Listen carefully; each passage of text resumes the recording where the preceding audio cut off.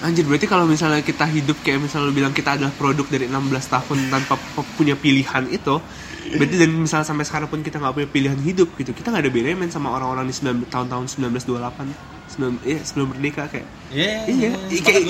Kayak betul aja kata orang-orang, kita udah merdeka tapi sebenarnya nggak merdeka amat. Bahkan menurut gue dalam beberapa hal orang-orang di tahun 1928 lebih keren daripada kita sih. Iya, kalau itu mungkin lingkungan kali yang membentuk kan. Iya, makanya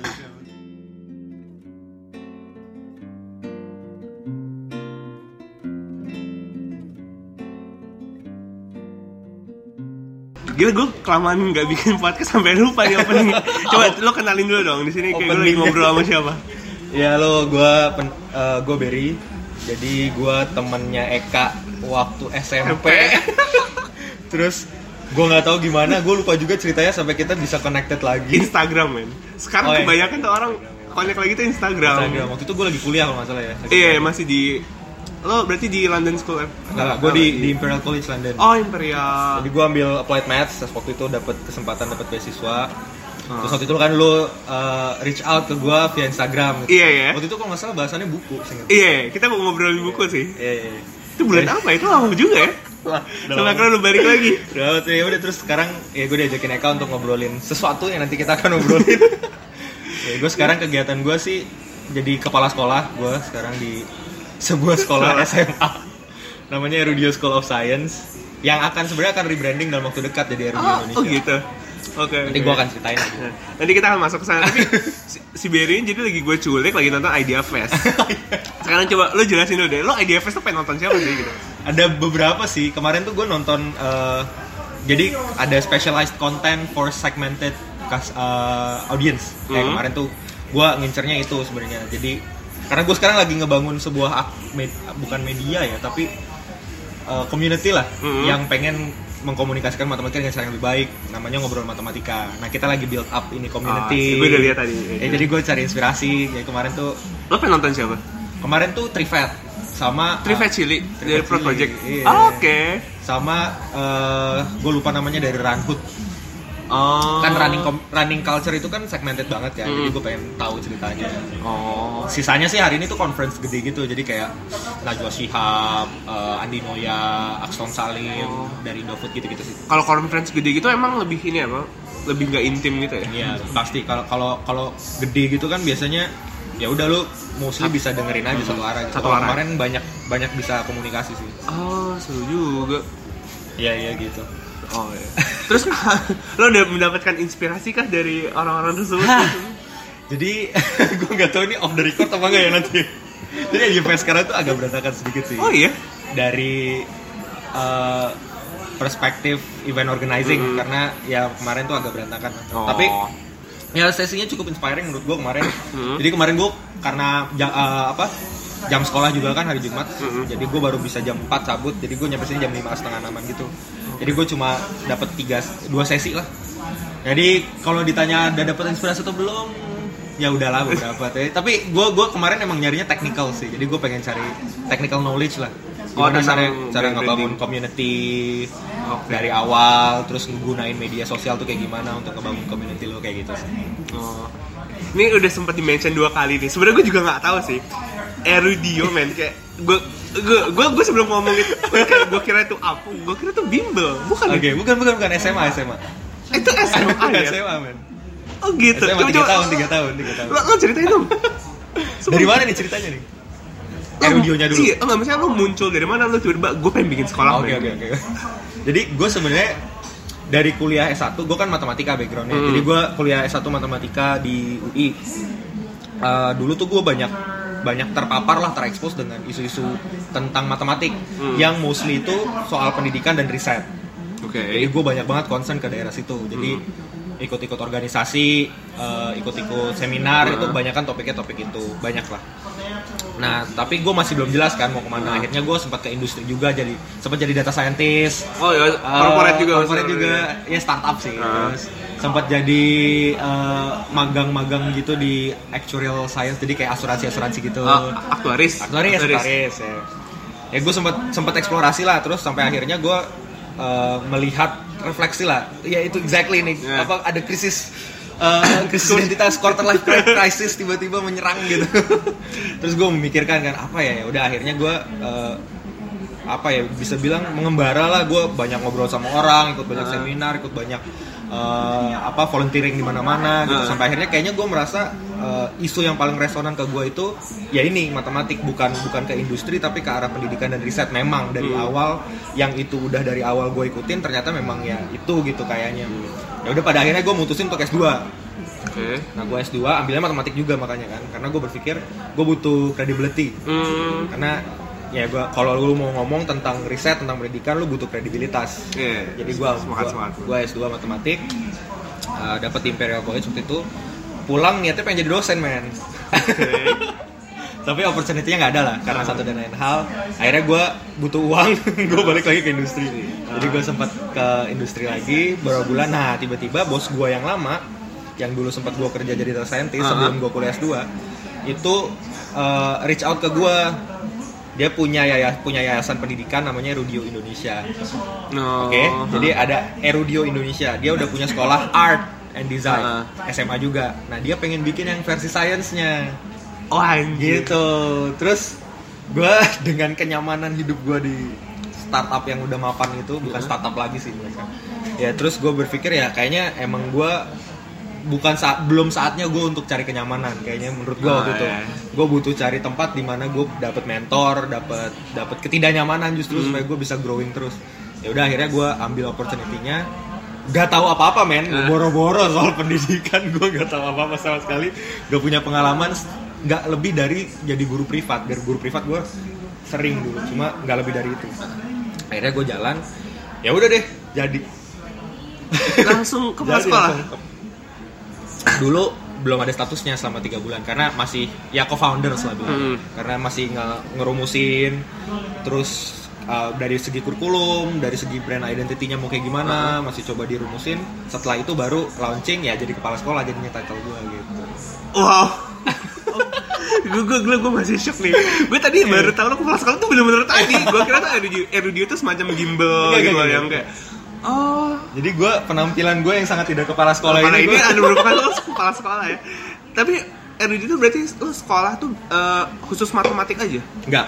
Nah ini sekalian aja gue ceritain ya. Iya sekalian ceritain lah. Jadi sekolah ini berangkat dari kegelisahan yang gue rasa lo juga rasain sih. Jadi kegelisahannya simple bahwa sekolah sekarang formal ya itu kehilangan relevansi kita ngelihatnya. Dalam konteks apa? Dalam konteks yang diajarin di sekolah itu seringkali bukan hal yang lu butuhkan sebenarnya, bukan hal yang lu cari untuk lu sebenarnya siap menghadapi dunia yang bergerak begitu cepat ini. Gitu, kalau itu gue sepakat. Kayak gila lu ngomongin kreatif industri, ngomongin IT tuh udah, gue nggak kebayang Amazon udah bisa pakai drone man delivery. Terus lu masih belajar matematika, fisika, ekonomi yang abad-abad 15, 16, 14 gitu loh. Jadi teori-teori gosen, teori apa gitu ya. Ya kayak maksud gue ya gue ngelihat sekolah ini melihat itu kita butuh disrupt lah. Kita butuh coba lakukan sesuatu bikin sekolah lebih relevan lagi. Nah, makanya ambil positioning sebagai sekolah yang fokus ke self discovery. Jadi ngebantu anak-anaknya untuk discovering yourself. Exactly nih. Sebelum lu menghadapi quarter life crisis, kayak lu udah dikasih senjata dulu ya. Senjata dulu. Framework lah. Basically kita kasih mereka framework untuk lu mengeksplor diri lu tuh sebenarnya sukanya apa. Lu tuh siapa sebenarnya. Lu mau ngapain di dunia ini. Lu mau take role jadi apa di society kayak gitu. Sesepele apapun role itu, yang penting lu tahu dan lu sadar role lu apa di society. Itu sebenarnya tujuannya. Art sama science itu cuma medium. Cuma cara doang gitu. Jadi yang kemarin tuh art, art itu cara lu bisa mengeksplor diri lu. Ya, science is another way for you to find yourself gitu. Nah, bentuk sekolahnya jadi beda banget. Jadi segala sesuatunya project based. So we don't have any subjects basically karena segala sesuatunya nggak ada matematik, fisika gitu. Karena everything started from project. Jadi si anak tuh kalau masuk, kalau lo ngebayangin ya, lo masuk nih, kak gue nggak tahu gue mau ngapain, gue nggak tahu gue kalau ditanya lu tuh siapa, lu mau ngapain, gue nggak tahu gitu. Nah dia tuh anak-anak di coach selama 2 bulan, 3 bulan untuk berangkat dari kesukaan lu sehari-hari lah gitu. Dari situ dijadiin project. Kalau sekarang tuh misalnya ada anak-anak yang projectnya jadi karena suka main game dan very freak ke game, oke gue mau belajar game development.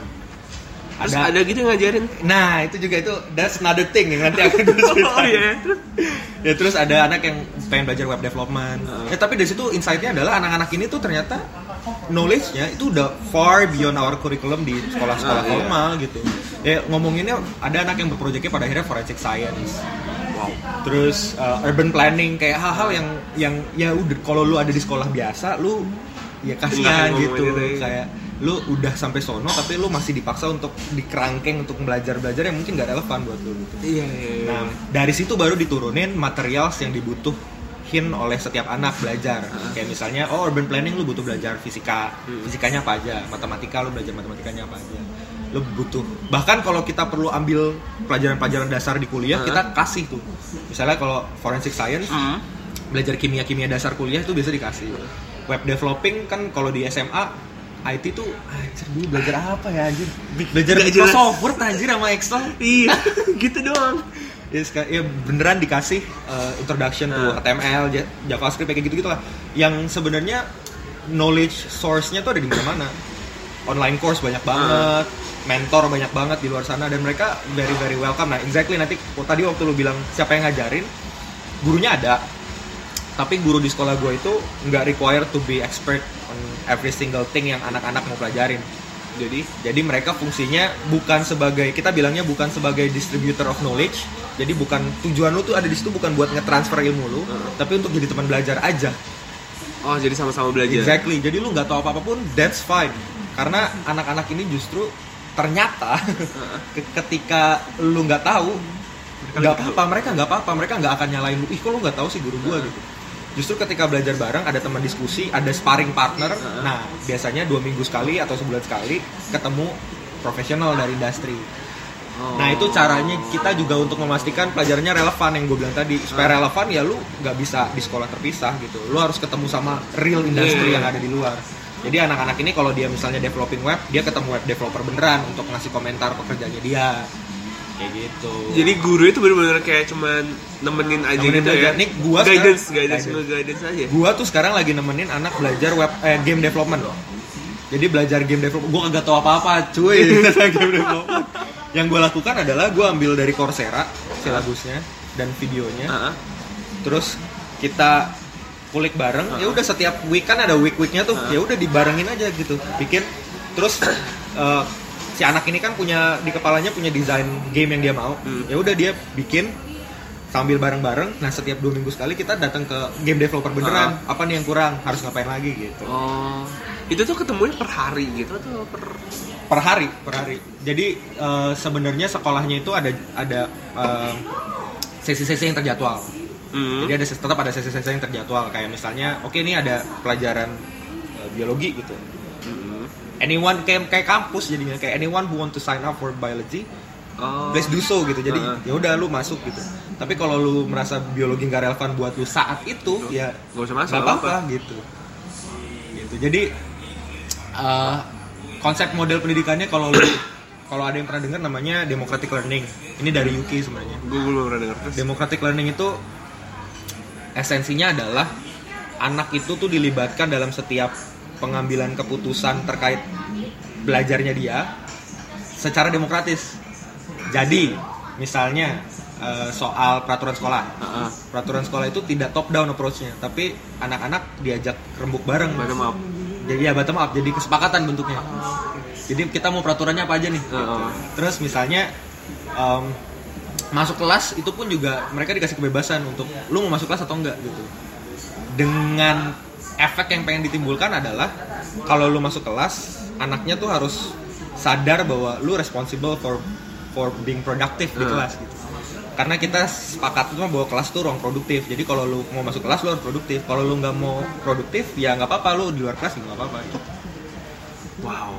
Jadi menurut gua ya anak-anak harus diajarin responsible dengan mumpung masih umur segitu ya. Exactly, dengan apa yang lu mau jalanin. Karena kalau semuanya top down approach-nya, responsibility-nya hilang, kayak oh ya udah ada aturannya gitu. Kalau kayak gini kan lu bebas ya. Ya lu mau ada konsekuensi dalam setiap hal yang lu lakukan. Gitu. Dan itu yang diajarin sebenarnya di sekolah gue. Anjir. Gue masih mencerna gitu kayak. Ya sekolah ini agak gila sih menurut gue, kayak salah satu hal yang jadi benar-benar completely different dari sekolah biasa. Kayak misalnya assessment-nya juga nggak ujian, tapi ya kita punya ujian juga, tapi ada oral, jadi ada written, ada oralnya juga, jadi wawancara. Ya. Tapi ada juga 360 feedbacks, jadi 360, jadi setiap anak itu dikasih feedback dari semua orang yang ada di community ini. Jadi dari peer-nya dia, dari gurunya, dari OB, dari wow, serius eksternal ya kayak gitu-gitu. Berarti lu nggak cuma ngajarin mereka tentang subjek ya, tapi juga kayak misalnya behavior gitu. Exactly. Oke. That's the essence of democratic learning. Lu ada di sebuah negara yang demokratis, lu ajarin anak-anak lu jadi bagian dari sebuah sistem yang demokratis gitu. Jadi setiap orang itu bukan ada kasta sosial gitu kayak ini OB lebih rendah daripada kepala sekolah, tapi ngelihatnya sebagai setiap orang punya role masing-masing di community itu gitu. Jadi role lu sebagai murid belajar, role guru sebagai teman lu belajar, role OB sebagai ya bantuin beres-beres gitu kayak gitu kan. Jadi ada role-nya. Kayak gitu. Udah berapa lama sih? Sekolahnya, yayasannya itu udah 6 tahun. Masuk tahun ke-7 di Lebak Bulus 1. Oh, Lebak Bulus. Di dekat rumah sakit Kampung. Oh iya. Nah, itu yang science sebelumnya itu tempatnya sama di namanya Rudio School of Art. Nah gua itu baru dari Februari. Oh iya. Jadi ini baru angkatan pertama, muridnya baru 5. Oke. Gitu. Jadi wah seru sih kalau. Tapi itu berarti hitungnya kayak semacam homeschooling gitu bukan ya? Menurut kalau zaman kita kan dulu yang pakai gitu kan paling homeschooling ya, namanya segi, ya. Dari segi legal formnya iya kayak homeschooling, jadi non formal education. Jadi lu kalau mau setara harus pakai C kalau homeschooling kan sama gue juga. Tapi bedanya kalau homeschooling itu kurikulumnya itu juga biasanya di set up bareng-bareng sih sama orang tua gitu kan. Nah kalau ini pure dari anak. Jadi kurikulumnya kan karena project based anak, jadi pure dari anak.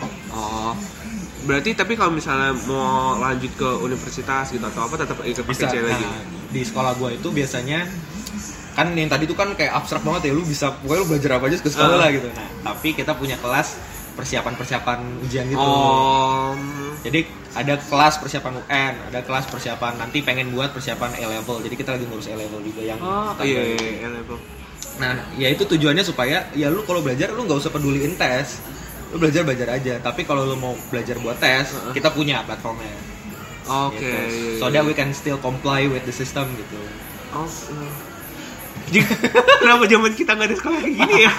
Aku juga nggak tahu. Ada kali ya, tapi mungkin masih dikit banget ya zaman dulu. Sekarang tuh aja gue baru tahu ternyata ada beberapa di Indonesia yang modelnya sekolah kayak Indonesia atau Jakarta? Indonesia. Jakarta tuh mungkin yang bentuk legalnya juga non formal. Itu cuma di Indonesia. Tapi sebenarnya ada beberapa sekolah lain yang bentuknya mirip bentuk pendidikannya, tapi tetap formal, tetap ikut kurikulum pemerintah. Tapi tetap banyak kebebasan yang diberikan ke murid gitu. Itu banyak banget ternyata di Jakarta. Tapi kalau ngomong Indonesia berarti tadi ada beberapa di provinsi lain juga. Kayak di yang gue tahu di Jogja ada namanya Sanggar Anak Alam, Salam. Wah itu lebih ekstrem lagi. Dia masuk sekolah yang wajib cuma sehari seminggu. Yang diajarin apa aja? Yang diajarin suka-suka anaknya. Ada anak yang mau belajar ngebangun pabrik, ya bikin pabrik gitu. Tapi ya perannya sekolah jadinya memang nemenin anaknya untuk bukan magerin sih, tapi ngarahin lah. Bahwa lu mau jadi apa, nah kita arahin. Kita kasih konsekuensi, kasih pathway yang lu harus jalanin itu kayak gimana. Kalau lu mau kuliah harus kayak gimana. Kalau lu nggak mau kuliah, lu mesti ngapain kayak gitu. Gitu. Jadi agak-agak rusuh sih sebenarnya. Anak-anak yang lo temuin itu berarti ya seumuran SMA gitu ya, berarti sebelumnya harus lulus SMP dulu atau RUJ itu ada SMP dan SMA gitu. Sekarang masih cuma SMA doang. Gitu. Jadi sekarang masih cuma SMA doang. Tapi sebenarnya kita juga nggak punya ya umur sih sebenarnya jadi batasannya. Oh, bukan lu masuk pro requirement ijazah SMP gitu. Kalau lu mau pada akhirnya lu mau lulus UN paket C, ya lu harus. Tapi kalau lu nggak mau ya nggak apa-apa. Oh, berarti siapapun bisa masuk. Bisa sebenarnya. Dengan range umur tertentu. Range umur tertentu. Oke.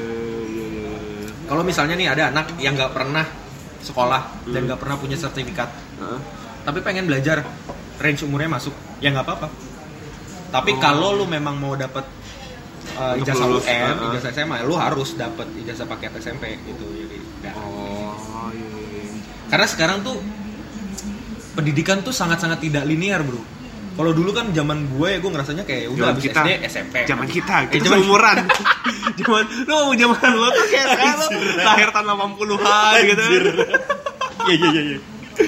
Zaman kita ya. Zaman kita kan dulu kayak linear banget gitu lah. Lu SD ya udah SMP 6 tahun, abis itu SMP 3 tahun. Udah SMP terus SMA, abis itu kuliah ya udah gitu kayak lulus gitu kan. Kalau sekarang tuh karena dunia sudah begitu bergeraknya tuh cepet banget jadinya lu banyak banget yang bahkan sekolah udah nggak bisa catch up gitu. Jadi ada banyak banget sekarang yang anak-anak SMP udah bisa coding jago banget gitu. Jadi lo baca ini nggak berita anak SMK di daerah mana gitu ditangkap gara-gara ngehack websitenya pengadilan itu. Ada, gue sempat baca di Line Today di line favorit tempat berita favorit gue kayak ada anak SMK ditangkap gara-gara ngehack UI-nya website pengadilan pakai HP. Kayak gue baca itu dua sih. Anaknya jago, dua website pengadilannya kancrut banget. Iya, gue mikir gitu, anak anjing ini orang jago banget, kepikiran aja gitu. Dan harusnya menurut gue ya, kalau gue misalnya jadi aparat di situ, itu nggak gue tangkep dan gue masukin badan intelijen gitu. Kayak itu bahasa orang keren banget gitu. Makanya kayak kita umur segini sama yang misalnya 5 tahun 6 tahun di bawah kita aja ibaratnya ngelihat dunia itu udah beda gitu kan. Kita mungkin masih diajarin linear ya. Jadi kalau masih lihat hal tuh ya masih satu sisi aja. Mereka mungkin dari SD udah tahu internet kan. Udah megang iPad, udah megang apa segala macam, udah bisa lihat dunia jauh lebih luas daripada kita. Makanya. Lu tuh kalau mau tahu perkembangan politik dunia, lu cuma butuh Google keyword yang tepat. Dan lu bisa akses itu di kapanpun umur lu mau SD, SMP, lu bisa gitu. Jadi kita dulu masih jauh-jauh ke warnet, kita dulu SMP masih susah. Itu yang gue maksud udah nggak linear lagi. Jadi ketika lu paksakan setiap orang harus belajar A sampai Z dikasih, itu nggak produktif sama sekali menurut gue sekarang. Karena jadinya ya nggak efisien. Energinya tuh bisa dipakai buat yang lain gitu. Ibaratnya anaknya suka matematika, kenapa lo kasih IPS gitu? Iya, atau misalnya anaknya suka IPS, kenapa lo kasih fisika? Gitu. Unless it is necessary. Kecuali memang anak itu tiba-tiba menurut gue relevan nih, gue butuh nih untuk tahu isunya, misalnya gue butuh IPS gitu. Tapi kalau misalnya nggak relevan sama sekali, kenapa lo kasih gitu? Berarti sistem kita dulu tuh masih score base gitu kan? Iya, masih score base makanya. Rapor lo berapa, naikin ujian lo jelek ya lo bagusin ujian lo. Progresnya ya kita ibaratnya kayak kita nggak peduli lah progres lo gimana, lo mau nyontek, lo mau apa segala macam, penting rapor bagus, lo lulus UAN, ngebantu nilai sekolah jadi peringkatan naik gitu. Ya emang kenyataannya gitu kan. Penguja angka. Iya. Ya tapi itu sedihnya sih. Makanya sebenarnya udah banyak sekarang bentuk kritik dari sekolah-sekolah non formal adalah dengan nggak punya skor numerik, jadi nggak punya angka. Jadi alfabet. Semuanya tuh feedback bentuknya. Bukan A, B, C, nggak juga. Misalnya indikatornya gue harus belajar tentang bagaimana tegang rasa, misalnya pelajaran PPKN. Yang keluar tuh bukan nilai 80 atau bukan A, B, C, tapi feedback. Jadi dari yang kelihatan satu semester, lu tuh udah bagusnya apa, yang bisa lu perbaiki apa gitu. Jadi fokusnya bukan ngomper gue dengan teman yang lain, which is kalau angka pasti kecenderungannya kayak gitu. Tapi ngelihat ya gue yang jelek apa, yang bagus apa, yang bisa gue perbaiki gitu. Kalau mau dikeluar, lagi-lagi kalau mau comply kayak misalnya lo mau ujian ya pada akhirnya harus diangkain juga. Tapi itu tuh kedua, ketiga, keempat lah gitu. Iya, formalitas lah, bukan itu intinya gitu. Jadi ya kegelisahannya gini sebenarnya, karena founders awal yayasan sekolah gue ini melihat anak-anak tuh semakin lama semakin indesis ya, semakin gak punya kemampuan untuk memutuskan hal-hal yang terkait dengan kehidupannya. sebelum dia belajar dari luar sekolah. Lucunya. Kayak kemampuan itu jarang banget lu bisa dapetin di dalam kelas. Justru di luar kelas lu bisa dapet kemampuan berjejaring, kemampuan time management, kemampuan itu justru dapetnya dari luar sekolah, luar kelas gitu. Iya, sepakat. Iya, jadi kayak misalnya lu bikin organisasi lah, nah itu bikin tingkatan OSIS gitu kan, atau misalnya pensi SMP, SMA. Jadi sekolah tuh apa fungsinya gitu kan. Nah, sayangnya dari SD sampai SMA 12 tahun kita belajar, kita nggak pernah dikasih waktu juga untuk cari tahu sebenarnya lu mau belajar apa. Nggak pernah ditanya bahkan, men. Lu mau belajar apa sih? Ruang konseling tuh isinya apa ya? BK itu kan isinya orang bermasalah ya. Kalau lu dipanggil guru BK, BP tuh pasti udah otak lu, lu nakal gitu kan. Padahal kan harusnya ada waktu untuk lu berefleksi, gue sebenarnya sukanya apa ya. Dari ini lu dikasih 16 pelajaran satu semester. Harusnya lu punya waktu, dikasih waktu dan dikasih ruang untuk lu refleksi. Gue sebenarnya yang mana nih dari 16 ini yang resonan ke gue, yang gue suka gitu. Masalahnya kagak pernah, men. Iya. 12 tahun kagak pernah. Parah lagi kalau kuliahnya juga lu dipaketin sampai lulus. Ada tuh kampus yang kayak gitu. Maksudnya dipaketin sampai lulus? Jadi dari semester 1 sampai lulus, lu dipaketin. Gak pernah ada kesempatan pilihan SKS maksudnya? Ada juga cuy kampus kayak gitu. Gue gak baru tahu gue. Ada. Tuh berarti kalau kayak gitu, lu 16 program tahun aja. 16 tahun lu gak pernah milih lu mau belajar apa. Anjir. Di sekolah. Jadi menurut gue itu menurut gue itu menyedihkan sih, karena jadinya yang tadi gue bilang indecisif. Lu nggak pernah tahu lu sukanya apa, lu nggak pernah punya kesempatan untuk punya kapabilitas untuk memilih ketika lu dikasih kebebasan, which is that's the real world gitu kan. Ketika lu ada di dunia nyata, lu bebas, lu mau ngapain aja terserah. Nah, ketika lu tidak terbiasa dengan kebebasan, lu gelagapan, gue harus ngapain ya gitu. Padahal kan justru itu yang lu harus punya kemampuan memfilter informasi, tanggung jawab, memilih yang mana gua harus pelajaran. Exactly. Nggak pernah dilatih di sekolah. Sekolah fokus dengan kurikulum ya. Iya, gue nggak tahu yang udah dari zaman revolusi industri abad ke-17. Iya sih, iya juga ya. Anjir, lu pas ngomong 16 tahun kita nggak punya kemampuan memilih, itu gue sedih juga ya dengernya. Dan itu kita. Iya, dan itu adalah kita. Kecuali lu privilege untuk punya kesempatan organisasi, bikin event, ya kan? Justru belajarnya dari situ kan. Kalau lu cuma dari kelas doang, ya lu jadi kayak mesin basically. Lu ada 10 indikator, lu udah terlatih di 10 indikator itu, lu udah bisa ngerjain 10 indikator itu, tapi lu nggak punya kemampuan yang cukup untuk memilih gue butuh belajar apa lagi, gimana cara belajarnya. Self learning tuh skill yang tidak dilatih gitu. Anjir, iya juga ya. Wah, padahal kayaknya menurut gua di masa sekarang self learning tuh key banget. Karena industri kan geraknya cepat banget. Lu nggak bisa ngandelin sekolah, pemerintah, ya lu harus belajar sendiri. Self learning. Gue sepakat itu. Nah itu kalau lu nggak dilatih untuk bisa self learn, udah. Wah, lu akan ketinggalan jauh. Wah, kacau men, gila. Orang-orang kayak yang lu bilang SMK bisa nge-hack itu udah pasti otodidak skill self learning. Iya lah, nggak mungkin gurunya di kelas ngajarin. Jadi gini ya, ini ada beberapa website gitu. Kan nggak mungkin. Gitu. Apalagi sekarang udah ada beberapa company besar di dunia udah state bahwa gue nggak perlu ijazah untuk lo masuk ke company gue.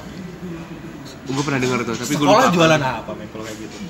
Iya. Sekolah kan selama ini jualan ijazah ya. Iya. Mau nggak mau, sepakat. Jadi kan sekolah bahkan universitas pun juga kayak gitu. Iya, jualan ijazah kan. Sekarang kalau ada industri udah bilang bahwa gue nggak butuh ijazah, gue butuh apa yang lu udah bikin, portofolio lu udah ngapain aja. Terus ngapain sekolah ada gitu kan? Iya. Kayak gitu, jadi kayak gue selama menjalani proses, gue baru 6 bulan kan, 7 bulan. Iya gue kayak gue banyak aha momennya sih. Tapi kalau misal anjing gue kayak kalau waktu diulang gue pengen masuk sekolah kayak gitu deh.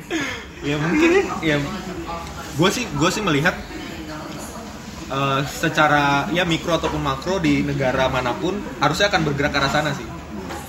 Karena ternyata ketika gue belajar sejarah, gue kan kemarin dicokokin lah, wah lu kan belum tahu apa-apa nih, lu belajar sejarah pendidikan, filsafat pendidikan, gitu.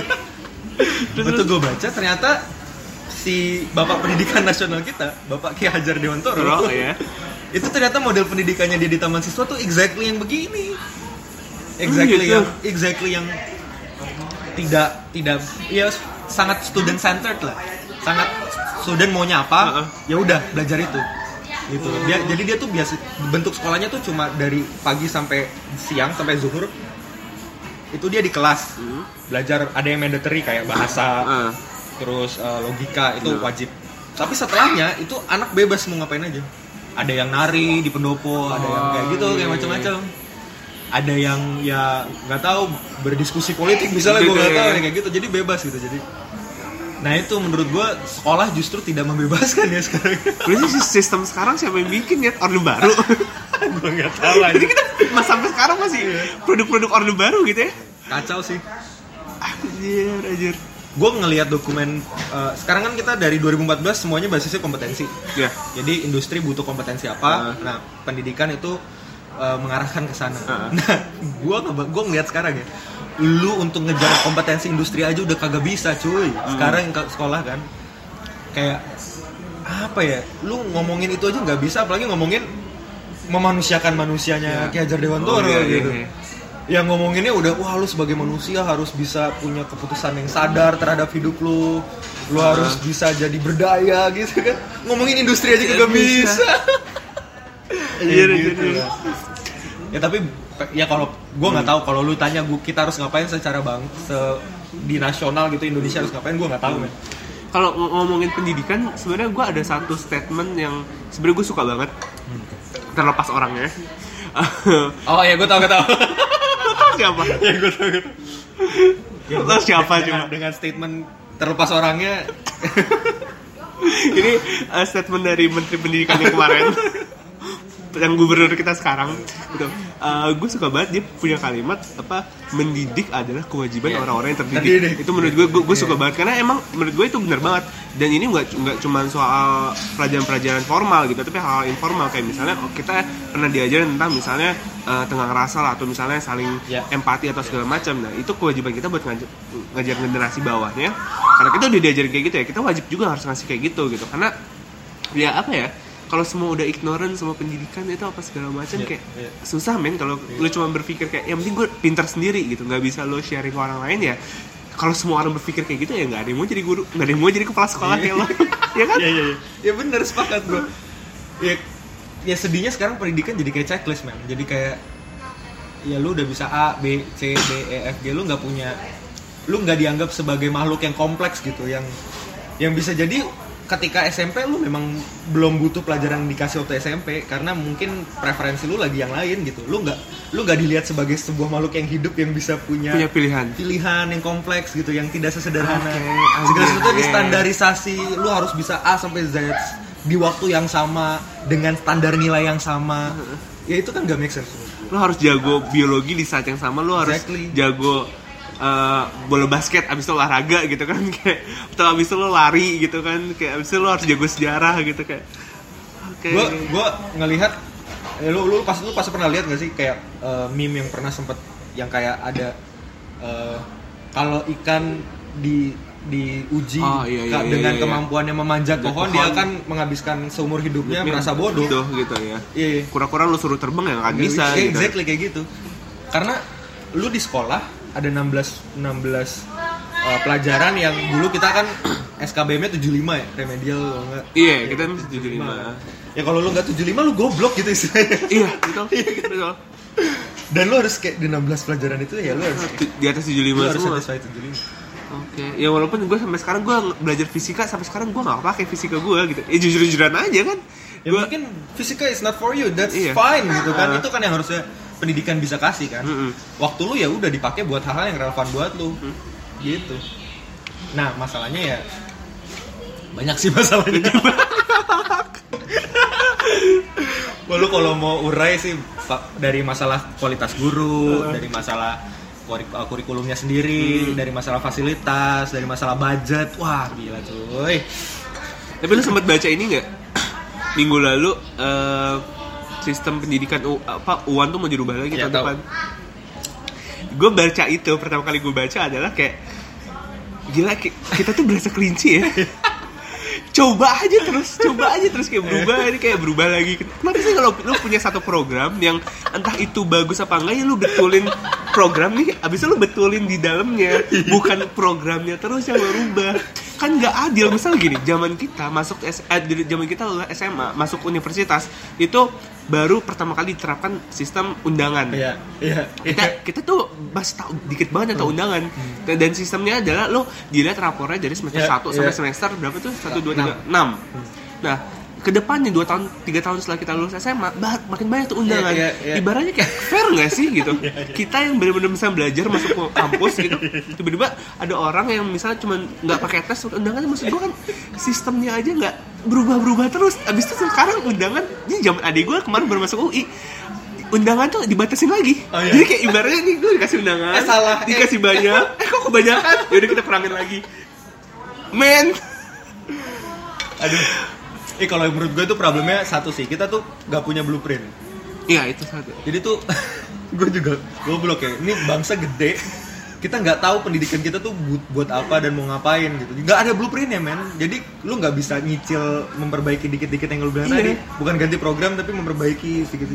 Kalau itu kan perlu blueprint ya. Ini blueprint aja nggak punya, men. Kita ganti blueprint terus malah blueprint sementara nih. Oke, 2 tahun. Oke, nggak cocok lagi, ganti lagi blueprint 2 tahun. Dan kalau menurut gue, lu ganti-ganti setiap tahun nggak apa-apa, asal lu punya argumen yang kuat, asal lu tahu arah lu mau ke bawah. Kagak cuy, kagak dari, gue nggak tahu ya. Gue yakin pasti ada dokumen akademisnya, tapi mungkin untuk formalitas aja. Gue nggak tahu ada beneran riset atau enggak dalam setiap perubahan. Sebenarnya tempatnya di belakang kita sih. Kementerian Pendidikan di belakang kita sih. Gue nggak tahu setiap berubah tuh ada risetnya apa kagak sih. Riset bahasa pendidikan, riset pedagogik gitu. Kayak secara pendidikan psikologi anak itu gimana gitu. Dengan perubahan zaman sekarang itu udah ada risetnya atau enggak sih? Itu gue yakin ya, gue ragu sih ada gitu. Pasti ada sih, tapi maksudnya optimal apa nggak optimal misalnya maksudnya pasti ada kualitasnya gitu. Seperti apa yang gue bilang. Makanya tadi kan dokumen akademisnya pasti ada, cuma gue nggak tahu kualitasnya sebagus apa gitu. Ngomongin soal pendidikan, gue tuh inget ini juga. Lo sering dengar podcastnya Adrian Colby nggak sih? Jarang. Lumayan sih. Lumayan jarang maksudnya. Nggak, pokoknya gue suka banget. Maksudnya dia relevan ke pendidikan adalah keadaan kita sekarang. Lo misalnya lo lihat perang di Twitter, perang di Instagram apa segala macam adalah ketika pertumbuhan teknologi jauh lebih tinggi daripada pertumbuhan pendidikan. Jadi misalnya gini, misalnya lo ada misalnya tweet war politik gitu di Twitter, orang debat tuh gitu. Kita nggak tahu, men. Misalnya bisa aja orang yang ngomong di situ adalah satu misalnya lulusan S2 ribut sama orang di daerah mana yang misalnya lulusan SD gitu. Ya nggak tahu apa-apa sebenarnya. Iya, nggak tahu apa-apa gitu. Tapi itulah kan terjadi ketika dia megang HP, dia punya akses ke Twitter, dia punya akses email. Ya udah, dia ngomong aja sesukanya. Terus orang lo yang misalnya mungkin lebih berpendidikan, lo nanggepin gitu kan. Itu lebih bodoh lagi menurut gue, kayak dan lo marah sama itu dan lo nggak suka argumen lo doang, akhirnya lo ribut. Padahal kalau misalnya identitas lo dibuka gitu ya, lo kelihatan lah maksudnya kayak apa ya? Ya kualitas argumennya kayak apa gitu. Jadi menurut gue juga ini teknologi udah terlalu luas gitu, tapi pendidikan kita nggak mengikuti teknologi gitu. Jadi ya gini aja gitu, lo buka Instagram ribut lagi apa segala macam. Jadi menurut gue basic orang tuh emang pendidikan sih. Masalah dasar kita tuh emang pendidikan, men. Kacau. Gue pernah dengar bahwa kita tuh kenapa pada akhirnya ada masalah literasi digital dan literasi pada umumnya. Itu karena kalau di dunia maju sana mereka tuh punya waktu untuk mencerna teknologi. Jadi ketika misalnya dulu waktu pertama kali media cetak muncul, pertama kali mesin print ditemukan, tuh orang menikmati dulu tuh print, baca buku panjang waktunya sampai akhirnya internet masuk. Internet jadi orang udah sempat bergejolak, udah dewasa lah menanggapi buku. Nah kita waktu print masuk belum sempat tahu ini sebenarnya fungsinya apa buku ini, tiba-tiba belum terbentuk literasi, tiba-tiba bentuknya udah berubah jadi digital gitu. Terus belum dewasa lagi digital, tiba-tiba udah artificial intelligence wah gitu. Jadi kita terlalu cepet banget gitu jadinya. Terlalu kaget kali ya. Kaget. Dan yang lu bilang tadi, perkembangannya jauh lebih cepat dibanding respon pemerintah kita di pendidikan. Ya karena itu korporat yang masuk sini dan jualan HP itu jauh lebih kencang daripada pemerintah yang punya program untuk pendidikan gitu. Di saat mungkin jualan HP pabrik-pabrik atau apa udah jualan sampai Papua atau apa gitu, ya pendidikan belum nyampe situ gitu pendidikannya. Hasilnya semua orang jadi ngomong sesukanya aja gitu. Kacau parah. dan bentuk apa ya, ekses lah ya menurut gue, kayak akibat dari pendidikan yang sangat standar, sangat harus semuanya sama, itu adalah ada kelas dalam ilmu pengetahuannya. Kayak anak IPA lebih keren daripada IPS, lebih pintar dari IPS. Matematika sama fisika lebih bagus daripada biologi sama ya gitu loh. Seni di ujung bawah lagi.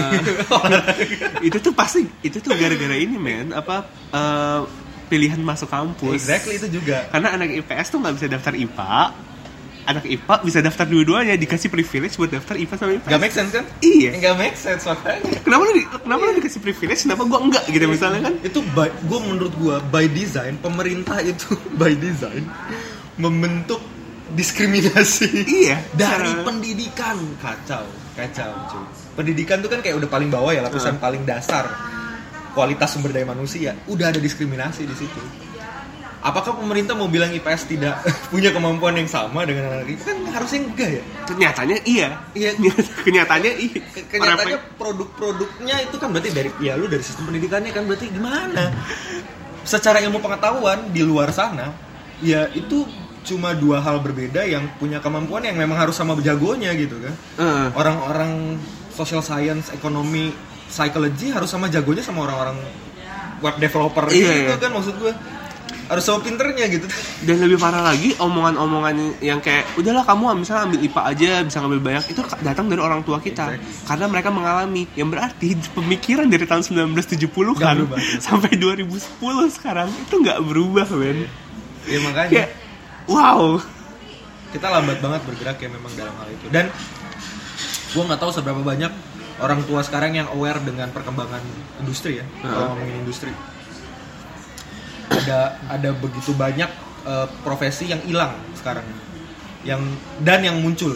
Iya. Yang title-nya yang gue yakin, gue nih sampai sekarang ngejelasin sekolah gue ke mak gue nggak ngerti men. Bingung dia, sekolah apaan sih? Ya sama mungkin dengan banyak profesi lain ya. Ada banyak title-title kayak growth hacker, product manager, yang mungkin sulit dipahami oleh yang lebih senior dari kita. Dan sayangnya yang masih jadi stakeholders di atas ya masih senior-senior. Ya, kalau itu gue sepakat. Butuh ya berapa tahun lagi lah gitu. Kayak gitu bro. Anjir udah lama banget ini kita. Iya, tapi gue masih penasaran deh, maksudnya kayak apa ya? Itu kan tadi misal dalam hal teknis kan. Itu dalam hal teknis kita mau improve di situ misalnya untuk pendidikan, tapi cara kita menginfluence orang-orang biar berpikiran kayak men lu harus sadar men gitu, kayak menurut lu gimana sih? Kayak gue sih belum kepikiran ya. Maksudnya kan itu kan cara kita buat misalnya solusi kayak oke buat kebetulan bawahnya, tapi buat ngerangkul yang seumuran kita atau misalnya ngerangkul orang-orang kayak men lu harus sadar, lu tuh harus mendidik orang juga gitu kayak. Kalau menurut gue harusnya pendekatannya melalui si bapak yang tadi Anda sebut itu ya. Harus menggunakan ya grassroots approach menurut gue. Gue sih sekarang skeptis dengan pendekatan dari top down ya. Karena sistem itu tuh ribet. Bukan nggak mungkin ya, ribet. Stepnya banyak, birokrasinya banyak. Dari budgeting sampai akhirnya eksekusi itu jauh banget gitu. Dan jadi menurut gue approach-nya harus cepat, agile gitu, dari grassroots, bikin banyak movement supaya semakin banyak yang sadar gitu. Bikin banyak ya kayak gini misalnya ruang-ruang diskusi dari podcast, dari movement dari komunitas-komunitas, dari coworking, dari peer group itu ya harus lebih banyak diobrolin gitu. Karena menurut gua ya harus dari kayak gitu untuk sadar tuh. Kayak nggak bisa ngarepin harus dari nungguin pendidikannya berubah baru lu ngomong gitu. Iya. Emang harus dari underground kayak gerilya, kayak pahlawan-pahlawan kita dulu. Dia kan kayak gerilya pendidikan gitu sekarang ya. Bedanya dulu lu ngumpet-ngumpet di hutan, sekarang ya lu bisa terbuka dengan sosial media dan ya tapi memang harus dari bawah, harus gerilya. Tapi lu ngikutin ini nggak sih yang kayak misalnya Skoci gitu, sekolah kolong Cikini gitu-gitu kayak lo buat yang marketnya lebih ke marginal. Iya. Maksudnya kayak lo kepikiran misalnya kayak untuk bikin program bareng gitu misalnya kayak, maksudnya kan anak-anak lo kan pasti diajarin kayak lo harus naik ke bawah juga men, kayak maksudnya kayak lo harus naik keadaan apa segala macam gitu. Lo sempat kepikiran gak sih? Pikiran sih. Jadi kalau kalau dari segi institusi itu memang udah bagian dari program. Jadi anak-anak di sekolah gue memang salah satu bagian pentingnya adalah kemampuan observasi. Jadi mereka diajak keluar untuk observe. Jadi ngelatih kepekaan sih. Jadi ini anak-anak urban ya, yang sekarang marketnya masih upper class gitu. Jadi yang merasa kayaknya hidup gue nggak punya masalah gitu. Betul. Nah jadi ya itu PR sekolah gue untuk ngajak mereka punya kemampuan observasi dan kepekaan. Nah biasanya tuh caranya adalah dengan kolaborasi dengan organisasi kayak Skoci atau di Bantar Gebang tuh banyak komunitas kayak gitu kan. Jadi datang ke sana, udah lu nyebar observasi, ngobrol, terus biasanya kita pulang sharing apa masalah yang lu temuin. Kayak gitu aja sih. Itu kan simple tapi impactful buat anaknya ya. Terlepas si anak ini nanti mau bikin apa, ya itu udah further approach, tapi nggak dipaksakan semua harus, karena bisa jadi panggilan orang beda-beda kan. Jadi nggak semua dipaksakan lo harus bikin sesuatu di sana. Bisa jadi lo sebenarnya pengennya bikin sesuatu di tempat lain, tapi kemampuan observasi, kepekaan terhadap masalah yang ada di sekitar lo itu yang sebenarnya dilatih kalau di sekolah gua. Karena ya penting kalau lu mau jadi relevan sama masyarakat, itu kan kemampuan yang lu harus punya kan. Lu harus peka sama masalah yang di sekitar lu. Nah teman-teman gue tuh ada beberapa yang di Sekoci, misalnya yang bantu-bantuin juga, dan gue sempat nanya-nanya kan, maksudnya kayak lo kenapa sih mau di situ gitu atau mau apa gitu, karena gue tuh sempat agak tergerak tuh denger. Jadi anak-anak yang datang, walaupun namanya sekolah kolong Cikini, yang datang tuh ternyata bukan dari Cikini aja. Yang datang tuh ada yang dari Bekasi, ada yang dari Tangerang, ada yang dari mana. Ada kebutuhan sebenarnya. Iya, dan maksudnya pendidikan tuh ternyata mereka tuh pengen gitu, tapi memang aksesnya mungkin yang ada tuh di situ. Jadi mereka bela-belain gitu, yang berarti adalah manusia tuh secara deep down tuh mereka mau belajar, tapi emang mungkin nggak didukung infrastruktur atau misalnya nggak didukung keadaan, jadi mereka nggak bisa belajar. Jadi menurut gue pendidikan tuh secara nggak langsung tuh semua orang tuh sebenarnya butuh gitu, tapi ya kita sebagai orang yang terdidik tadi ya kita bantu harus nyebarin guys, maksudnya kayak lebih menurut gue harus lebih banyak orang-orang yang mungkin bisa mengajarkan ilmu masing-masing ya, walaupun nggak harus ilmu teknis gitu, tapi ya kita butuh orang lebih banyak yang mau mengeluarkan menghabiskan waktu untuk mendidik orang lain sih. Itu menurut gue salah satu solusi kayak kita bisa berubah kalau lebih banyak orang itu. Mungkin salah satunya di kayak ini nih, sebelah kiri kita Idea Fest, kita lebih banyak butuh lagi acara untuk Idea Fest gitu kan. Dan mungkin Idea Fest dengan target market yang berbeda. Misalnya Idea Fest dengan target marketnya orang-orang yang belajar di Skoci itu misalnya.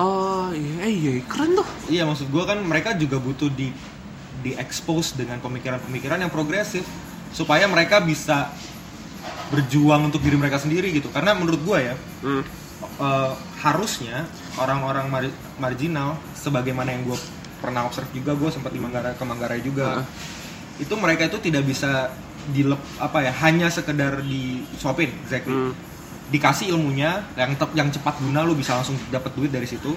Tapi abis itu lu harus ajarin dia pemikiran-pemikiran yang bisa membuat dia berdaya, supaya dia bisa usaha terhadap kondisi dia sendiri gitu. Karena dia harus dipaparkan dengan pemikiran-pemikiran yang ya lu nggak bisa gini terus, lu harus berontak dengan segala macam ya, dikasih contoh dan lain sebagainya gitu, supaya nggak seumur hidupnya bergantung dengan orang lain. Karena menurut gue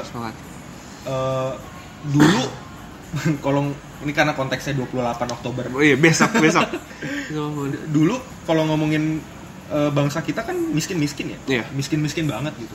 Tapi ada tokoh-tokoh yang bisa menggerakkan mereka untuk berpikir bahwa lu nggak bisa bergantung sama Belanda, bergantung sama penjajah. Padahal kan penjajah ngasih, walaupun mereka dijajah dalam tanda kutip, dibudakkan, dijadikan Romusha atau dijadikan warga negara kelas 2 lah gitu.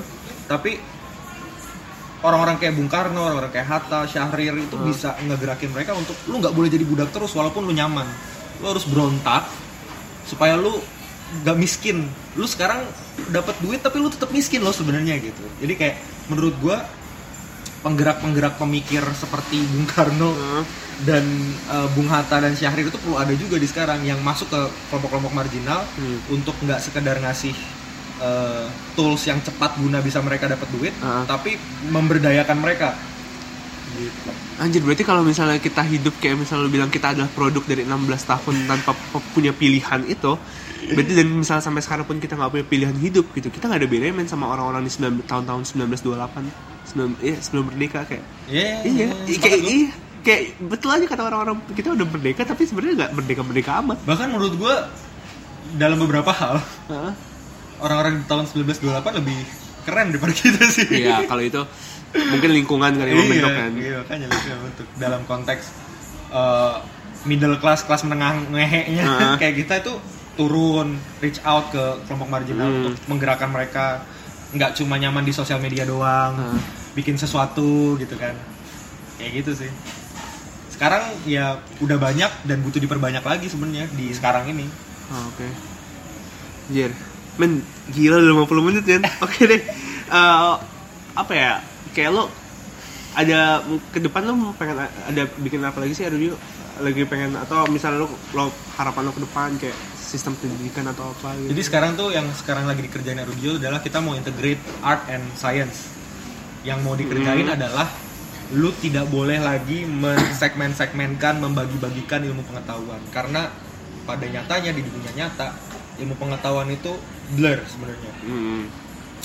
Lu mau belajar apa ya, lu butuh loncat-loncat lah, lu butuh a bit from everything gitu. Kadang-kadang gitu.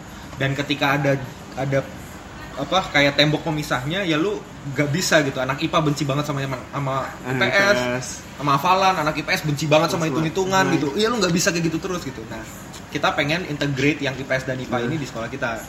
Jadi bentuknya tuh kayak kalau di Harry Potter tuh kayak ada Gryffindor, ada Hufflepuff gitu. Jadi tuh kayak cuma house doang, ada Ravenclaw. Bukan secara keilmuan pemisahnya, tapi secara lu preferensi medium lu apa gitu. Oke, gue suka tuh. Jadi ya lu orangnya kayak gimana, preferensi medium, karakter kayak gitu. Bukan ilmu. Tapi ya ilmunya pengennya jembatannya ya lu bisa rusuh, lu mau belajar apa aja kita sediain semua. Nah, ya itu sebenarnya sekarang kita mau rebranding. Tadinya ada dulu sekolah SOA dan ESOS, School of Art dan School of Science, pengen digabung jadi di Indonesia. Gitu. Jadi pengen jadi tempat belajar aja gitu. Per se tempat belajar. Bukan karena kadang-kadang ini pemikiran yang unik juga sih. Si foundersnya sempat bilang bahwa kalau bisa nggak sekolah bentuknya, kita nggak mau jadi sekolah sebenarnya. Karena sekolah itu come with very with a lot of stigma di yang membalut sekolah gitu. Nah, kita kalau bisa tuh nggak pengen jadi sekolah, tapi komunikasi ke orang tua tuh susah kalau lu bukan sekolah. Iya. Bahkan sekolah aja lu mau jelasin ke nyokap lu masih susah nih sekarang ya. Makanya jadi ya udahlah, kita nggak apa-apa sekolah tapi non formal tuh artinya lu nggak usah comply secara langsung dengan kurikulum pemerintah. Lu bisa bikin kurikulum lu sendiri gitu. Ya itu sih yang dikerjain. Harapannya semakin banyak ruang-ruang diskusi seperti ini menurut gua.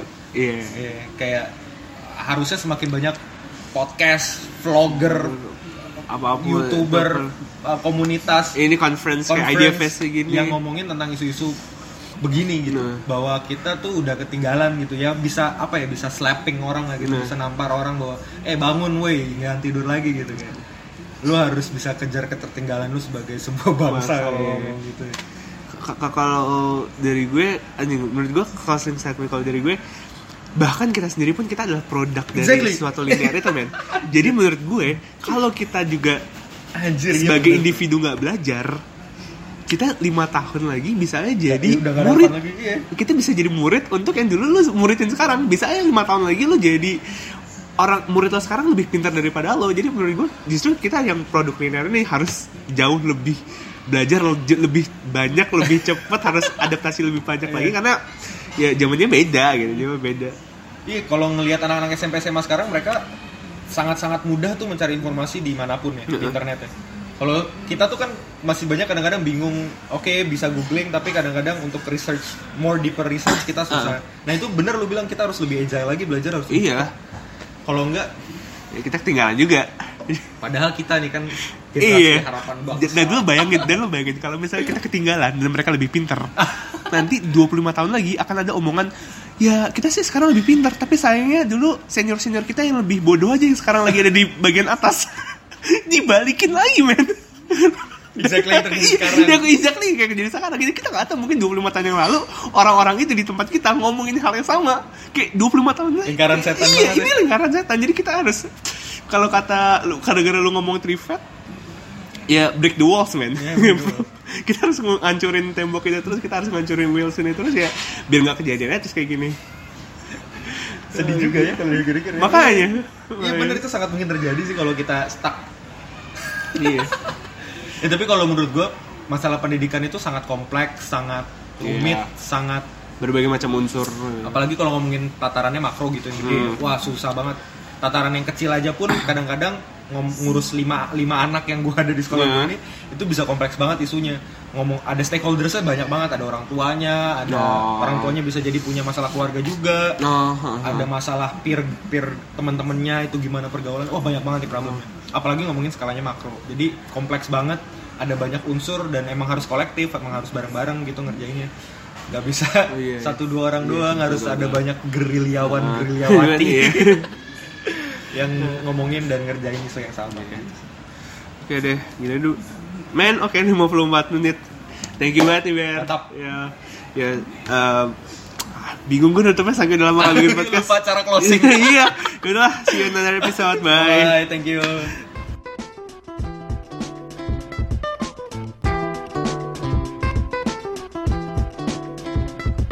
Crush a cold for a diamond, eyes forever shining. Your beauty on